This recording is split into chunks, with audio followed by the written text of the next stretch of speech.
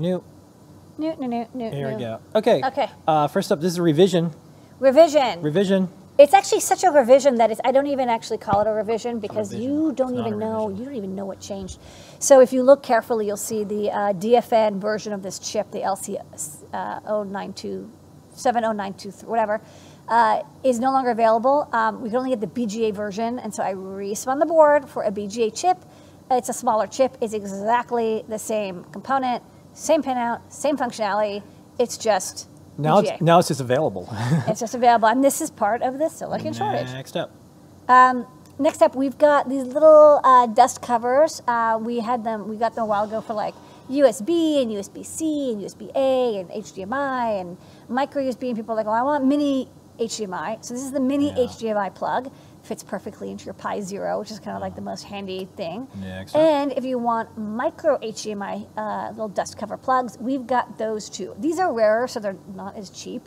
But you get a pack of 10, so you plug to your heart's content, and if you lose them, no worries, you've got more. Actually wish I could, I should get like the 3.5 millimeter plug because like, you know, I actually get little, like it's dusty in my room, and like when I plug in my headphones, sometimes it's like there's a little dust inside. So I'm gonna pick up some of those for home. Next up.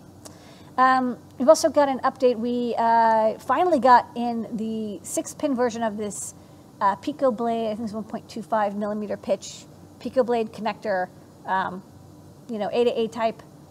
You know, people are making their own, you know, boards. They want a very nice, durable, extremely compact connector. This will do the job quite nicely with 6 pins. Next up.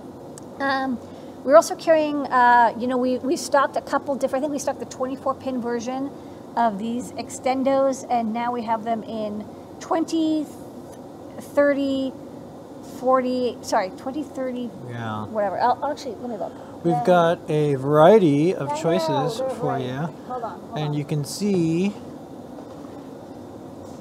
the photos of them as Lady Ada gets these out. Yes. I I got apologize. this time. Here's I got this time. Okay. Alright, you want to show this off? Yes. So I think these are the 20, 30, and 60. Because we already had the 40 and the 24. So basically, if you have something with a flex connector and you want to extend it, what you would do is you get an FPC cable, which you can cut an existing FPC cable down, or you can get another one. And what's just nice about this is that it has 2 little ear nubs on each side. And then when you plug them in like this, they're now connected through. And so you can use this to extend your flex circuits. And they do so very compactly. I do like how cute and adorable these are. So you have flex cables. If you don't have the exact flex cable you need, check DigiKey. They stock flex cables of every sort and kind. We use them for basically if you have a 40-pin TFT cable, 40-pin TFT, you want to extend it farther away, you use one of these plus a plain flex cable, like so, and make a little extendo out of them. So it's very inexpensive and compact, and I think I kind of like these more than the PCB versions because they don't get in the way, they don't snag on anything. All right, next up. Okay, next up from AidTech, we've got 2 of these little suitcasey like storage bins. These are very small storage bins. We also have like these snap open boxes, but this is like all in one. So the gray one is got clear tops. I also got labels if you want to label them. And then we also have a black one, which is anti-static, but the tops aren't clear. So there's kind of 2 options here for which one you want. Anti-static, of course, is better for storing chips, but you'll definitely have to label each one because you can't see through it. So let's show on the overhead. So one thing is these are smaller than you probably think. So they're this. Well, I mean, I felt like they were larger. Hold on. It's like a slice of a lunchbox. Yeah, it's like a lunchbox, but slimmer. I mean, they're not that small, but they're definitely compact. And what I do like is that both sides have these little storage bins, and so you can see through it, and you can also label them. But it's good for a small. Zoom in here. You want to zoom? No. Nope. I'm zooming in. Look out! I'm in the box. That's. Okay, sorry, I'm zooming out. Okay.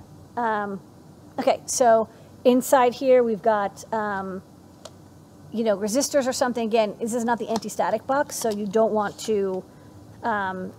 You can store chips in it if you don't care, or you're not worried about it. But then you can, it's nice and flat, so you can see all the components. Pick them up, store them, and I do like that they have nice, big finger-friendly latchy thingies, and then you can hear it latch open and close. Yeah. Connectors, you can store some connectors, but it's not big, so you can't put in. Make your own electronic advent calendar, as Yeah. folks mentioned. Well, this is like for like many months. I don't remember how many. It's like 150 boxes. I don't remember the number, but it's a large number of containers. So again, this is the clear version, and then it does the latch closed, and then this is the anti-static version. So, hold on. As you expect, you can't see through it because it's anti-static plastic, but I think one of these, hold on. Let's see, she said it was in the middle. There it is. It's a little game. Okay. You can store chips. Yeah. Sorry, this way. Oh wait, this got flipped. Yeah, I think you flipped it. Or I flipped it. Yeah, so flipped good for storing chips, and then of course you'll want to label it. But Scott recommended these. They're very cute and adorable, and they're great if you don't have a lot of space in your workshop, but you want to have a little kit of components, and you don't want to like store all those little bags with labels on them. You just take the parts out and you put them here, and then this is, between these two, like this is kind of all you need to basically have a full electronic component lab. All right, next up. Okay, from Chromatech, so they contacted us, and they make a thing that people have been asking for. So these are momentary and toggle buttons that have a NeoPixel in the middle. So if you want to light up the ring, you can see there's like 3 pins in the middle. That's like the normal, like the common, normally open, normally close switch. And then the 4 pins on the outside are for like the NeoPixels as part of the ring.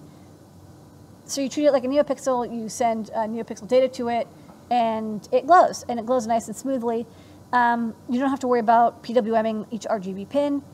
So it's very easy to use, and it comes with a cable harness. So you see here, like, there's like this long tail coming out of it. So that tail, you can detach it, but I don't recommend it. Instead, keep it attached, and you can use that you can detach it, but like instead of soldering to those lugs, you can just solder to the ends of these wires, and you don't have to end up like soldering to your buttons. So it also makes it easier to do installation. So it's kind of a very fancy NeoPixel LED momentary button or latching button. And then another nice thing is the NeoPixel signal. There's the output too, so you can chain them if you'd like. Okay. Next up, the CircuitPython 7 poster. We're going to hold this up. This is actually another example of like weird supply chain stuff. So you think posters would be easy to get? We normally have these right before the launch, but everything's taking longer. Everything takes longer, slower, we have it now. and half the amount you expect to get. But this is a really neat poster. If you order one, you might get a surprise, and there might be a previous version poster in there too. Sometimes we do that if we have any left over. These are limited edition, as in like we only make a few. We only make one for our team. Yes. And then like if anyone else gets them, great. But the contributors and the community and a lot of the folks that's where we send these out to first. But they're available now, and this is the Great Merge poster is what I'm naming it. Linka. The Great Merge. The unnamed MicroPython Python becoming best friends. We are actually keeping up. Yeah. All right. And the star of the show tonight, besides you, Lady Ada, our community, our customers, the Adafruit team is this new breakout, the VL53L1X. It's actually a popular sensor, and if you can tell by the part number, I actually designed this a while ago, and I kind of sort of forgot to release it. But I finally got around to it again. So the VL53L1X is a time of flight distance sensor. We've already stocked the VL6180, which is like the first gen, the VL53L0X, which is the second gen, which I think could do up to 2 meters, and then the 53L1X can go up to 4 meters. It's quite a powerful and fast time of flight sensor. You can get 50 hertz resolution. I think the cone is about 20 degrees, so it's not nearly as wide as like sonar. Like sonar can spread out quite wide, and you can get bouncing effects. This is fairly precise. Comes on a STEM QT connector. It's plug and play. Another nice thing about this sensor is it does have a default address of OX29, but you can change it if you connect up the shutdown pin. Like it does have the ability, so if you have multiple of them, the library that is released actually by ST, thankfully they released an Arduino library, can remap the addresses. It doesn't permanently remap them, so it kind of has to do it every time. But it makes it a lot easier for you to connect multiple of these sensors. So they're great for robotics or like human-computer interfaces, or like anytime you want to measure up to 4 meters of distance very accurately, very precisely. All right, do you want to show a demo? I do, but I need to find where the micro USB cable went. All right, well, while you're doing that, there's one here, but it's so many cables. yes. Get that together. I can find you a cable if you want. No. Okay. It was right here. Okay. So, hold on. Okay, so of course it's pointing at the floor. So I can point it at the ceiling, which is about 3 meters, probably hitting that lamp up there. About 4 meters away, pointed at me, but it updates at 50 hertz. And point it at me, and then I'm gonna make my hand get closer. Okay. Okay, get closer, get closer, close. I will say it's not good after, if it get too close, it's not good under like That's 20 pretty good. millimeters. Wow, that's neat. Like 20. I mean, it says it's closer, Yeah. but it's not, I don't think it's rated for that distance. The VL 6180, I think, is better at low distances, but what this one is good for is very long distances. Again, it can do up to 4 meters, which is cool. It's a great upgrade, basically, if you have a sonar and you want something with a narrower cone of interest, and you still get that 4 meter distance. Okay. 12 feet or so. And that's new products.